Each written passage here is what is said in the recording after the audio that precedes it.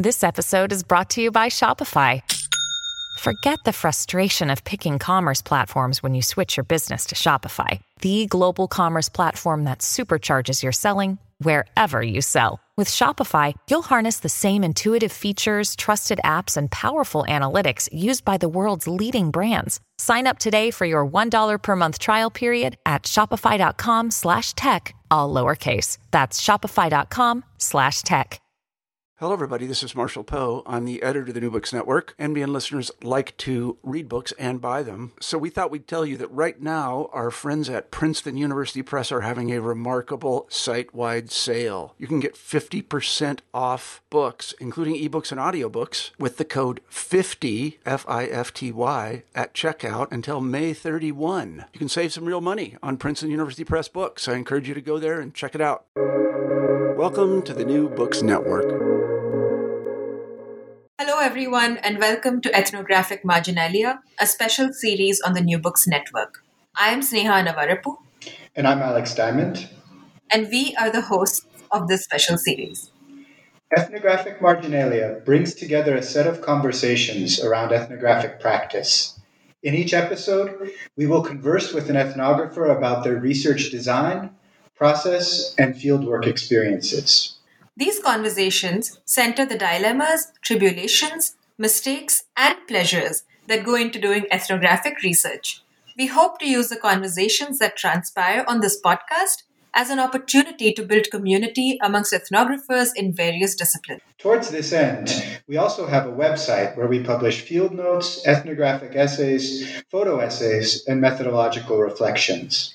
Please visit our website, Ethnographic Marginalia, at www.ethnomarginalia.com to know more about how you can publish with us. We look forward to hearing from you. Before we proceed with this episode, we'd also like to thank our sponsors, the Ethnography Incubator at the University of Chicago and the Lozano Long Institute of Latin American Studies at the University of Texas at Austin. And so we begin. Hello, everyone, and welcome to Ethnographic Marginalia, a special series on the New Books Network. I'm Sneha Navarapu, and today I have the pleasure of being in conversation with Dr. Katerina Fugazzolo. Dr. Fugazzolo is an Earl S. Johnson Instructor in Sociology at the University of Chicago, where she also received a PhD in 2019. Dr. Fugazzolo's general interests include social movements, gender and sexuality studies, transnational sociology, and qualitative research methods. Her current book project is an ethnographic study of sexual identity organizing in the People's Republic of China and examines strategies for social change in a political context that precludes avenues for direct political engagement. Hi, Kate, as I know her, and welcome to this episode of Ethnographic Marginalia. Having been a huge fan of your work for a long while now, I'm so thrilled to have you on the show. Hey, it's lovely to be here. Thank you for having me. Yeah, absolutely. Like I said, it's our pleasure. And for those of you who are listening, Ethnographic Marginalia, as you must already be aware, is our website that highlights ethnographic practice. And Kate Fugazzolo is one of the members of our awesome advisory board. Do check out our website for more information. But apart from that little pitch, Kate, I just wanted to start out with asking you a little bit about how you became a sociologist and what drew you to ethnographic methods in particular. Yeah, absolutely. So I actually resisted the label of sociologist for quite some time. And in part, that's because it took me a long time to figure out really what sociology is. I ended up in a sociology program almost by chance because my whole trajectory up until the moment that I applied to doctoral programs was in other fields. Mm-hmm. So I started out studying East Asian languages and cultures for my BA in Italy. And then I moved to San Francisco and I did a master's in Asia Pacific studies. And throughout all the time, like my focus has always been on China. My entry point was really the language. That's what I fell in love with. But then my shift from East Asian studies to sociology was one of those serendipitous things. At the University of San Francisco, I worked closely with Professor Dorothy Kidd. She's a professor in communications in the media studies department, and it had nothing to do with my master's that I was doing at the time. But then, of course, seemed interesting. So what I did is I basically waltzed into her office and announced, and I asked her if she would have me in class. And thankfully, she's a very nice person. And she said yes. And that was my first time being exposed to something that was a completely different way to study language and communication. And that was a way that was more focused on the social elements and on language in action. So I started getting interested in social movements and social movement theory, and then in the communicative aspects of activism. And this was in 2010. That year, there were a lot of protests happening at Foxconn factories in China. So I started working on that, and I developed this project on mobile communication strategies in the context of the labor movement in China. And I wanted to continue working on that, and I wanted to know more about social movements, and I wanted to know and to go on with my graduate studies to actually have the time to go to China and spend time with activists. And then my brilliant mentors intervened, and they were like, yeah, I think you may want to apply to sociology programs. So I did.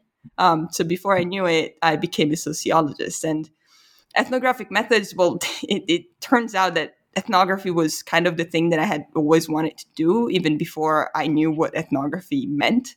Right. And that's because of the focus and fascination has always been on language.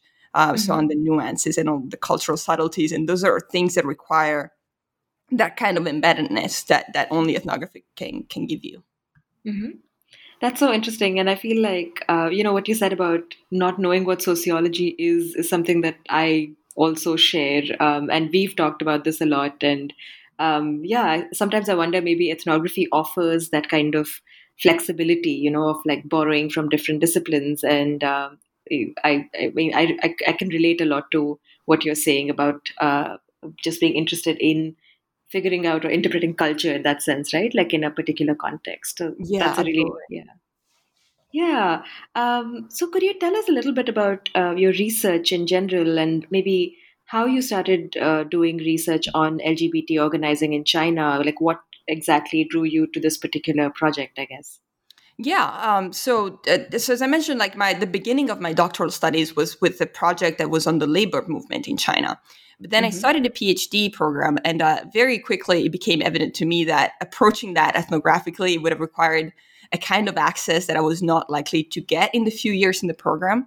I am a white woman who only speaks standard Mandarin, and I do not understand any other Chinese dialects. So the idea of gaining access to a factory and to politically active workers during a very contentious time, it really seemed very far-fetched. And not to mention, it was very potentially dangerous for my hypothetical participants.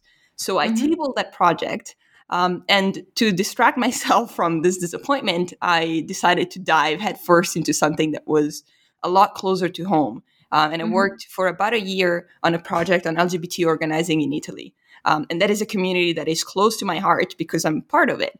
And the project was my perfect excuse to gain more exposure to all these linguistic approaches to social movement theory, while experimenting with all these methods like rhetorical and discursive analysis. And then as that project came to a close, I was chatting with a friend, and jokingly I said, I love studying LGBT organizing, but I really miss my China work. And he looked at me and he said, well, Kate, why don't you do something on LGBT organizing in China then?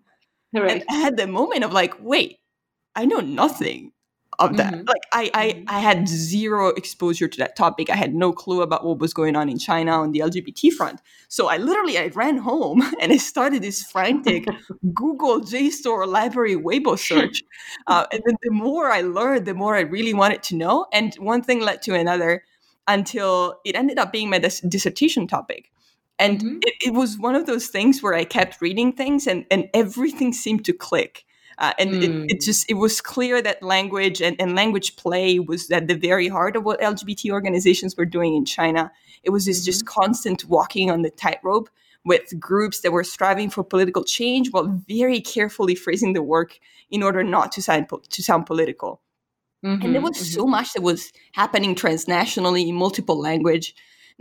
And there was a kind of resistance against this shallow adaptation of language and discourses that were developed in English-speaking countries. And this resonated strongly with me because it's something that I see happen in the Italian LGBT movement too. So I just completely fell in love with the project and I continued doing it.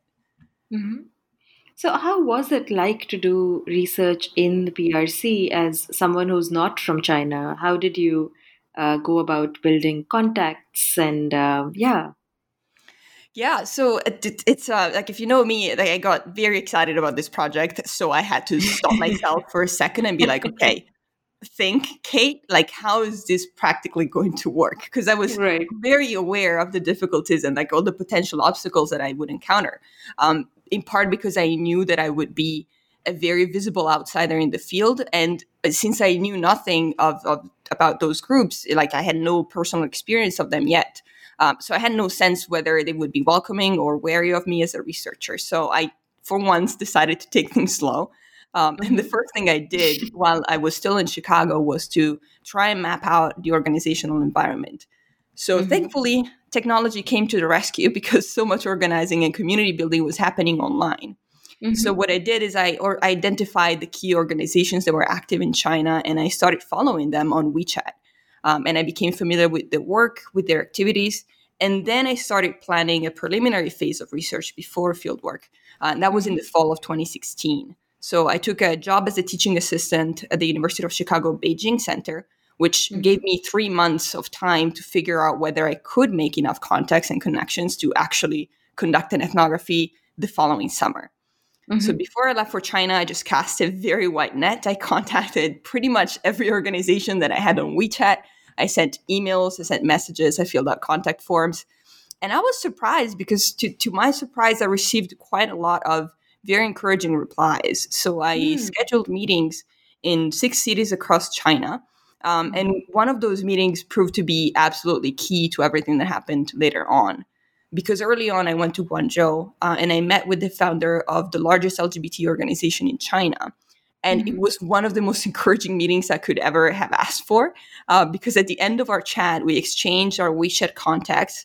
And he told me, listen, I know you're going around China, you're visiting various cities. When you get to a new place, let me know where you are, and I will immediately put you in touch with our volunteers there. Wow. And so that was basically ethnographic jackpot, because this organization has these small volunteer groups in cities all over the country. So from one day to the next, I found myself connected to hundreds and hundreds of organizers.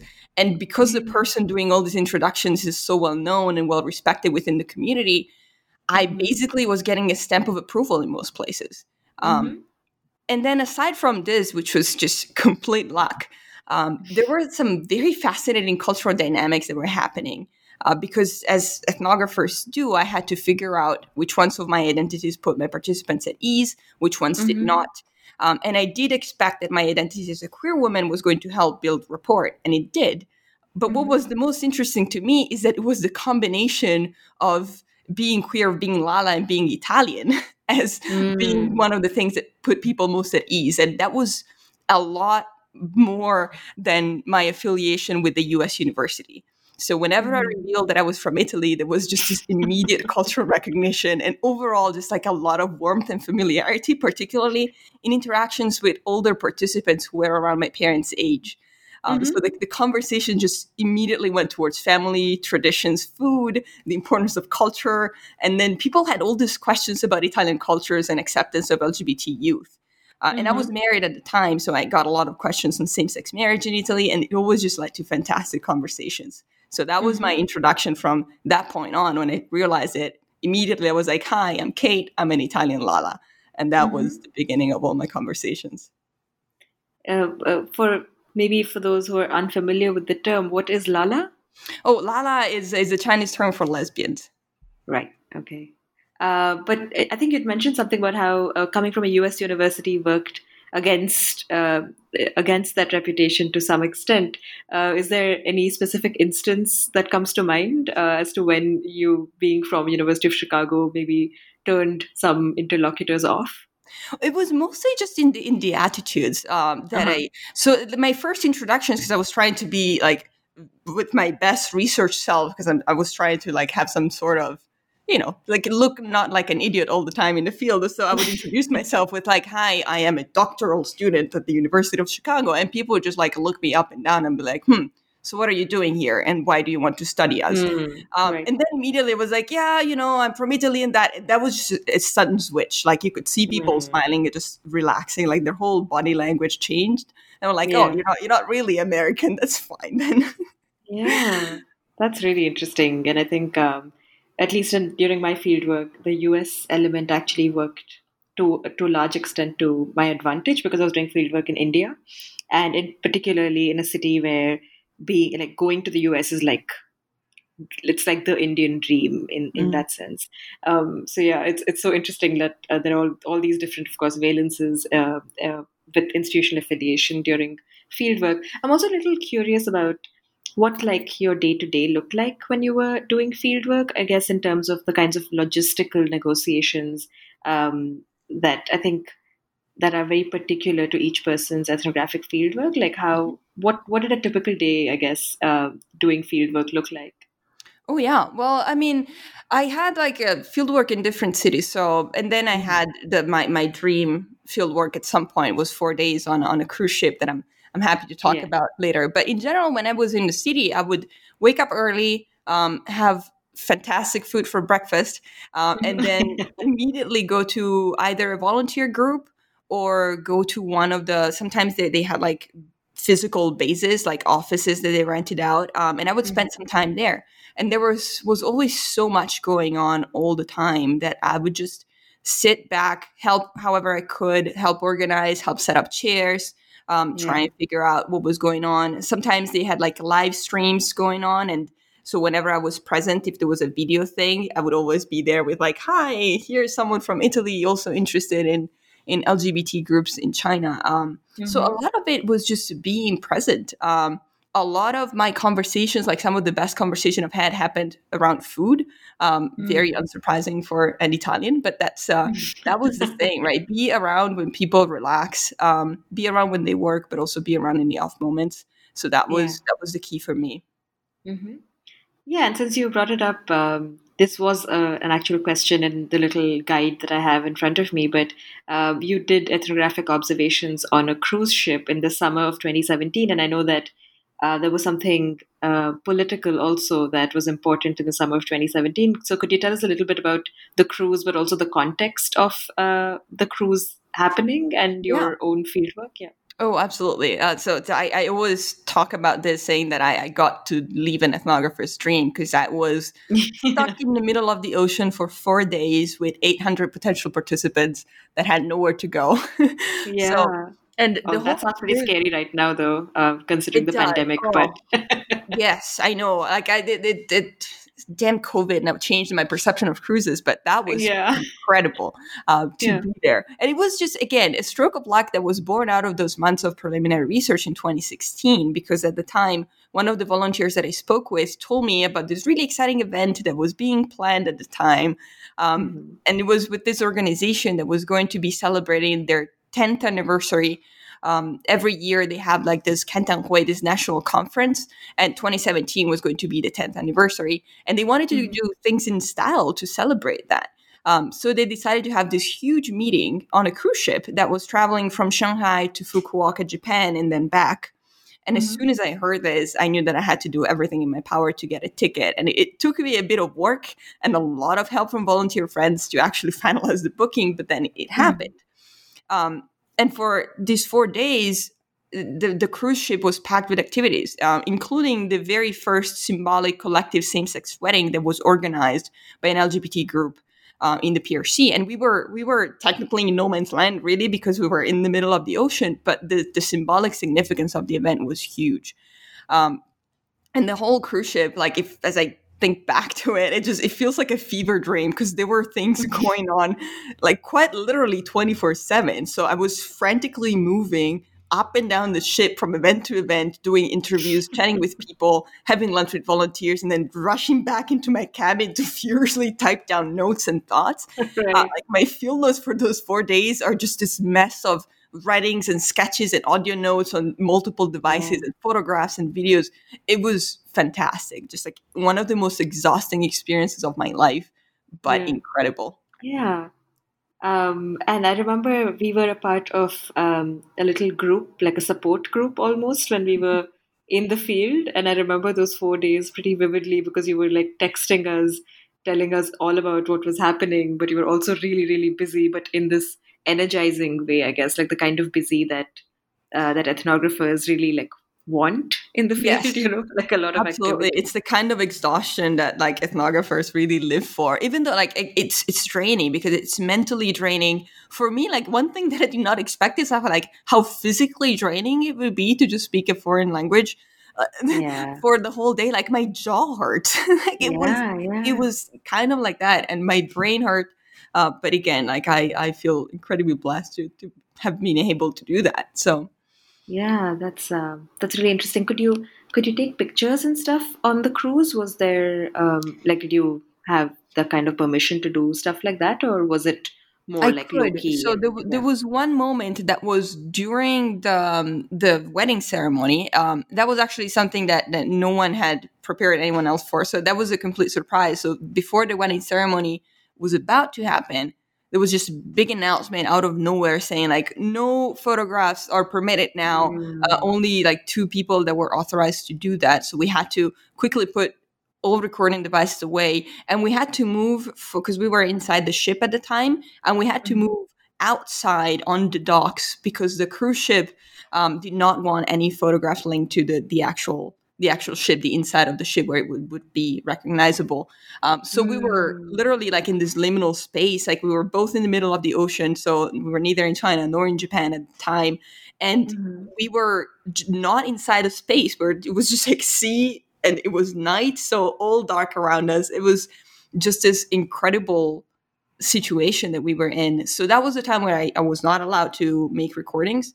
For everything Yeah. else, they were very gracious and they did allow recordings. I tried to take audio recordings more than video because that way, if things changed in China, because things could Mhm. change like very quickly. But I didn't want to have any faces and voices linked in my data. Yeah. No, that sounds like really good practice and something that I think many of us should really think about, especially because, yeah, with data leaks and all of that stuff Yeah. becoming more and more common. Yeah. So, I know that you employ discourse analysis of online spaces as part of your research. I also know that you have been teaching a very popular digital ethnography course at the University of Chicago. And in the context of the pandemic, this approach has suddenly become very popular. It's become, like the need of the hour to think about digital ethnography because fieldwork has become like a dream for many students right now. um, but yeah, like you and I were just talking about this before we started the podcast, but I guess you started thinking about online spaces way before like now. So how and why did you start thinking about online spaces as sites of research, and I guess how do you approach them ethnographically? Yeah, so it is something that I've been thinking about, especially these days. But online spaces were vital for my project, and in multiple ways. My first field was really a digital one, and Mm-hmm. this was again like pre-pandemic, and I never thought of this as being an online or digital ethnography because that's a term and a method that at the time was very much frowned upon. Mm-hmm. But essentially, that's what I was doing because I would log on and spend considerable amounts of time just observing users and communities interacting in online spaces and coming together as a community online. And Mm-hmm. at first, I was just an observer. And then once I started my physical field work, I became more active in these online spaces as well.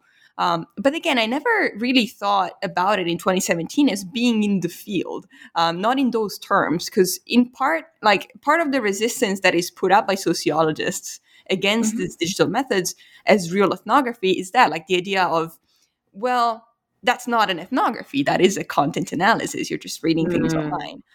In my right. particular case, I can see how I was actually walking that line because my fieldwork was primarily physical, and then a lot Mm-hmm. of the online analysis that I ended up doing it took the form of a content analysis of published articles. But Mm-hmm. then saying that all online discursive analysis is content analysis, I think it's both misguided and misleading. Mm-hmm. um, and that was the part that led me to put together this course on digital ethnography, because on the ethnography front, the things that this pandemic has forced us all to realize is that it is absolutely possible to treat online words as field Mm-hmm. sites. Um, Right. and let's note also that this is something that anthropologists who work on digital spaces have been screaming about for years. And it's not sociologists that are a bit late to the game here, so we have to give that to them. But I think like part of the resistance to the idea of online ethnography, it came from this misconception, this like misimagination of the work, right? This weird imagining of a researcher opening a web page, pushing a button to download content, and then reading, taking notes, and calling it a day. But digital ethnography is so much more, because I mean, ethnography is about being there, right? And the thing is, you can be there when you're online, right? And this pandemic proved it. Like we are there for each other, and we have found ways to overcome so many of the obstacles that 2020 has thrown at us. So the question now becomes, okay, how do we study these new spaces ethnographically? And the answer is we find ways to be there. So we log on, we see conversations that are happening in real time. We participate in conversations that are happening through chats, through forums, through Zoom calls, through TikTok videos. And it's not an easy field to navigate because, one, it can be overwhelming. Sometimes the physical distance can make it harder to establish that initial trust that is so vital to success in the field. And I think we should also be cautious and look at the exclusions that this field might end up reinforcing, because the idea that everyone is online and digitally connected is just not true. But it is also a field that has so much to offer in terms of affordances, right? So just think of the ability to revisit the text-based conversations that you're having. You can screenshot or record things happening on a screen in real time. You can observe like the spontaneous conversation that are happening within the community on a scale that would be impossible to capture in a physical field site. And then I personally just love the versatility of digital communication tools. It's just, it is literally a world of possibilities. You can do so much with the online world these days. Yeah, and I really like the way you're framing it, in that much of the discourse, as soon as the pandemic became a visceral reality for academics, like much of it was just like disdain or like stress or, just an highlighting of limitations that this moment poses for ethnography. But thinking about the advantages, I think, is always important, not to downplay the real challenges of the time that we are in, but just to, I guess, offer a way out. And on that note, I think I was wondering, what is the one piece of advice that you would give to those starting ethnographic fieldwork around this time? And really, like, I know people whose proposals have had to be reshaped in light of what's happened. So I guess I'm thinking about grad students at the cusp of fieldwork who couldn't actually do fieldwork the way they were supposed to do it. Yeah, absolutely. So, I mean, in line with what I was saying about the affordances of digital fieldwork, like one thing that I have to say is don't get discouraged. Take time to really grieve your project, because it's going to change. Like, it's not going to be the same thing that you envisioned probably, but then breathe and look around you, because just because we're physically distant, it doesn't mean that we have stopped creating communities.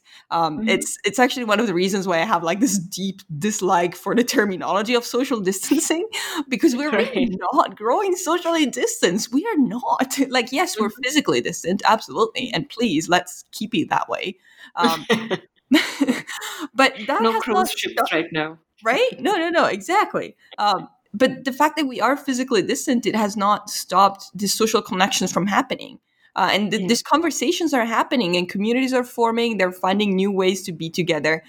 So we do need your ethnographic eyes, and we need your insights to see this. And we need you to do these projects to shed light on all that is happening.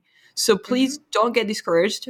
Be safe and just dive in. You have fantastic digital fields in front of you.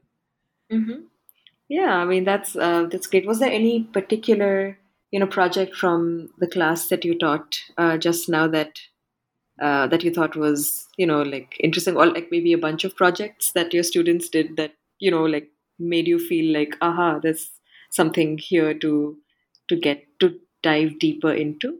Oh yeah, I had some fantastic projects. Like all of them were great. There were some like some projects that just one comes to mind is one that was on mental health communities, which I thought was fascinating because it was the idea of creating a community online where mental health professionals would go, in which the ultimate goal was to get people out of the digital field and be like, you now need to go and talk to someone that is offline, because these were professionals that were working offline. It was great because it was just this interaction of, I want to create a welcoming community that helps you get the support that you need, but also you need support that is not in a digital community, because not everyone in that digital community was a professional. So I thought that was fascinating. There was another project on murder podcasts and on the fascination with real crime podcasts. That was so interesting. Also so great, especially in the context of recent racial discussions, because the student was doing research in the field that was a podcast predominantly followed by white women, and avoiding so much of racial discussions, of like keeping the fascination alive with real crime stories, but then also trying to avoid any racial discussion, which proved to be impossible. So I thought that was like a fantastically deep and like rich dynamic to explore in that project. But so many of my students are doing such cool projects. Like, they just make me want to dive back into the digital field. Like, if I could just pursue 5,000 projects at a time, I would. That really, I mean, your enthusiasm is so contagious, and I myself am teaching a class on digital ethnography in the coming term, and I was very nervous about it, but having heard you speak so convincingly and so excitedly about this particular form of social inquiry, even I'm pretty excited now to teach the class. So I'm going to keep borrowing this enthusiasm from you in the coming weeks. One of these days, I will make a gamer out of you, I promise. Oh my God. I just have no idea what I'm going to do when it comes to gaming and ethnography, but maybe I'll just invite you to be a special guest for that particular class. Absolutely, anytime.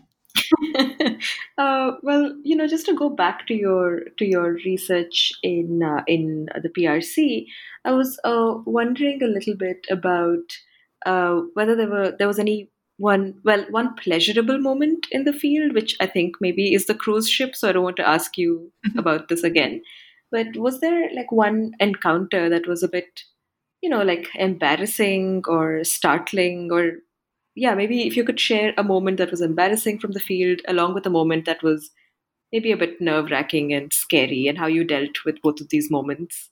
I can start. So let me start with the scary one, so that I end up on the embarrassing one. That's going to be a lot more fun for people to listen to. Right. The scary one was one when I realized that I was getting in too deep and getting too excited about the research and forgetting about the people, in a sense, because I had just arrived in Guangzhou, and it was a moment in which the government had just turned up surveillance a little bit. So there was a big crackdown on VPNs, which is like the thing that people use to get around the firewall. So there were things going on politically. So the situation was getting a little bit scarier in that sense. I was still I was always very safe in the field, and no one really cared about what I was doing. But I remember I had an interview planned with some members of a feminist group, and I got in Guangzhou, and through the various messages, they were like, we can't do that because police has come into the apartment, and they are just wreaking havoc over there, and we're not really sure what was happening. And I had this moment in which my reaction was, this is so exciting. And then I'm like, wait, no. Right, I've become a psychopath. What is this? Why am I excited? But it was like a split second, but really just it took me out of it, because I was like, no, I should not be excited about this. I don't care if it's good research. Also, it turned out not to be good research, because immediately I was like, I need to stop pursuing this, because I'm at risk exposing people. I am very visible here. So, but that was a scary moment. It ended up in nothing, so everyone was saved. There were no arrests made. It was just a little bit of a scare for people involved. But that was it. And it was also I remember texting one of my advisors and saying, sounding a little bit too excited. And the reply that I got was yeah, but be safe. Try not to get in harm's way. And I'm like, oh, right. Yes, that's true. There's there's a whole thing that I should consider here. That is not just about the excitement of the research. So, yeah. And was that the embarrassing? The embarrassing thing is fine. All right. So let me share this one that sneaks up on me every now and then, just makes me want to curl up in a ball of cringe. So just one night, I joined this informal gathering of Lalas in a bar in Guangzhou. So, and as it often happens at these events, we started playing a game. The game involved like a pack of cards, and there are various roles that are assigned depending on which card one gets. So someone is always made king, and then the king can order other participants to do things, usually like in a pair. So someone is the subject and someone is something else. So this was a game that had appeared in various forms in many other gatherings that I had attended. And it was particularly like used as a way to playfully explore same-sex desires and intimacy. So like the typical order from the king would be person A has to sit on the lap of person B for a turn, or person A has to kiss someone on the cheek, something like that. But the king at the point had declared that the subject should sing a song to someone.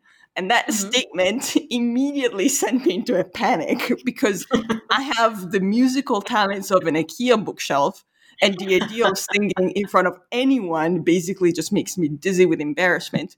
But here I am, I'm in the field, I'm trying to play cool, and of course I end up being the designated singer, right?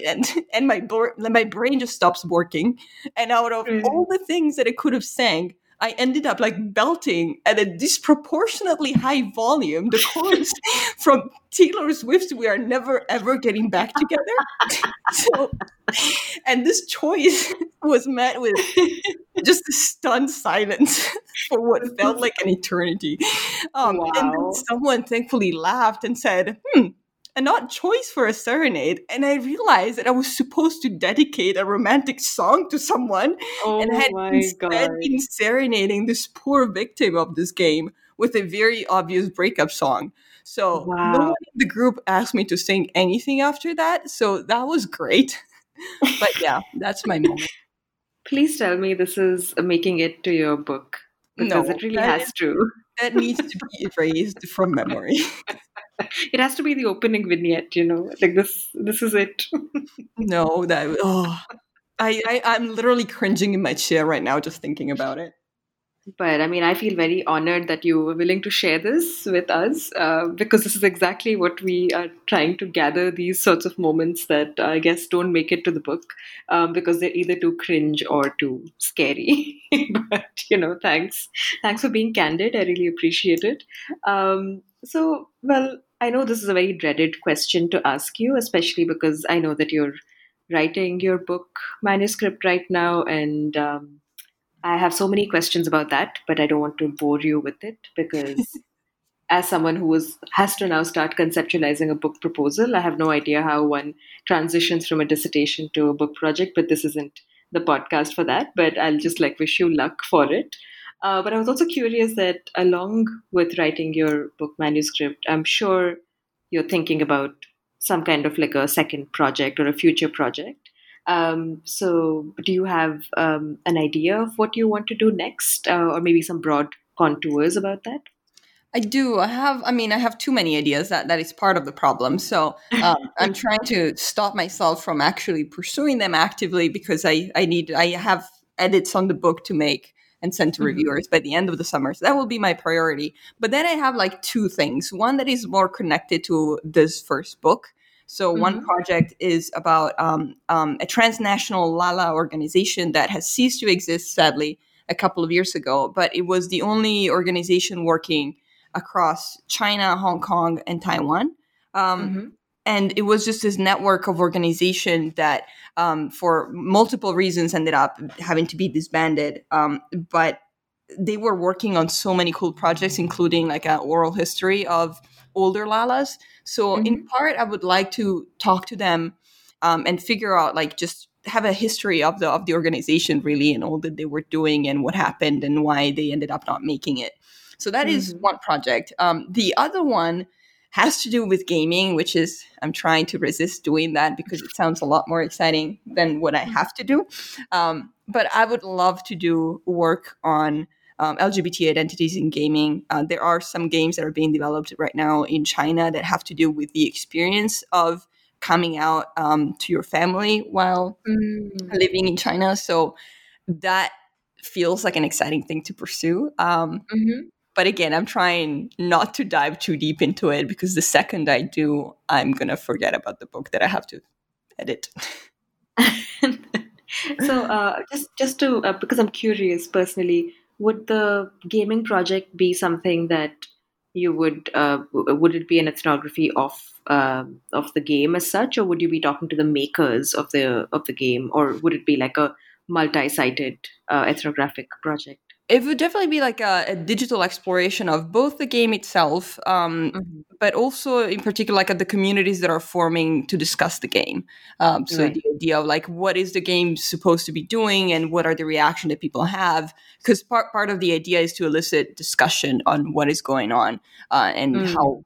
people from different provinces and from different situations in life may experience the idea of telling their parents about their sexual identity.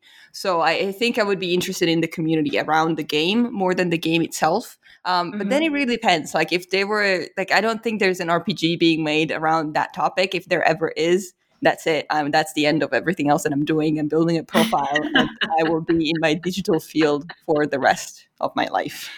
Oh my God. I mean, it really sounds like a very interesting project, which is kind of why my ears perked up. But yeah, no, I mean, this all sounds really great. And like I said before, like all the best with the book edits. It's going to be great. It's such an interesting book. And having read your dissertation, I can't wait to see it transition into a book. And well, for or maybe I don't know if I mentioned this earlier, but the book is under contract with Temple University Press, so that's really exciting, Kate. And I don't want to take up any more of your time. This has been such a fun conversation, such an interesting conversation, and I've learned so much, as I always do while talking to you. And I really appreciate you taking time out and engaging with me today. And all the best with teaching. I know that teaching's starting soon in a week, and we'll all get really busy with our lives. But yeah, all the best with teaching, all the best with writing, and thanks for coming on the podcast. Well, thank you so much for having me. This was great. Yeah, well, take care and stay safe, You too. as the saying goes nowadays. Absolutely. Stay healthy and safe. Yeah, thanks.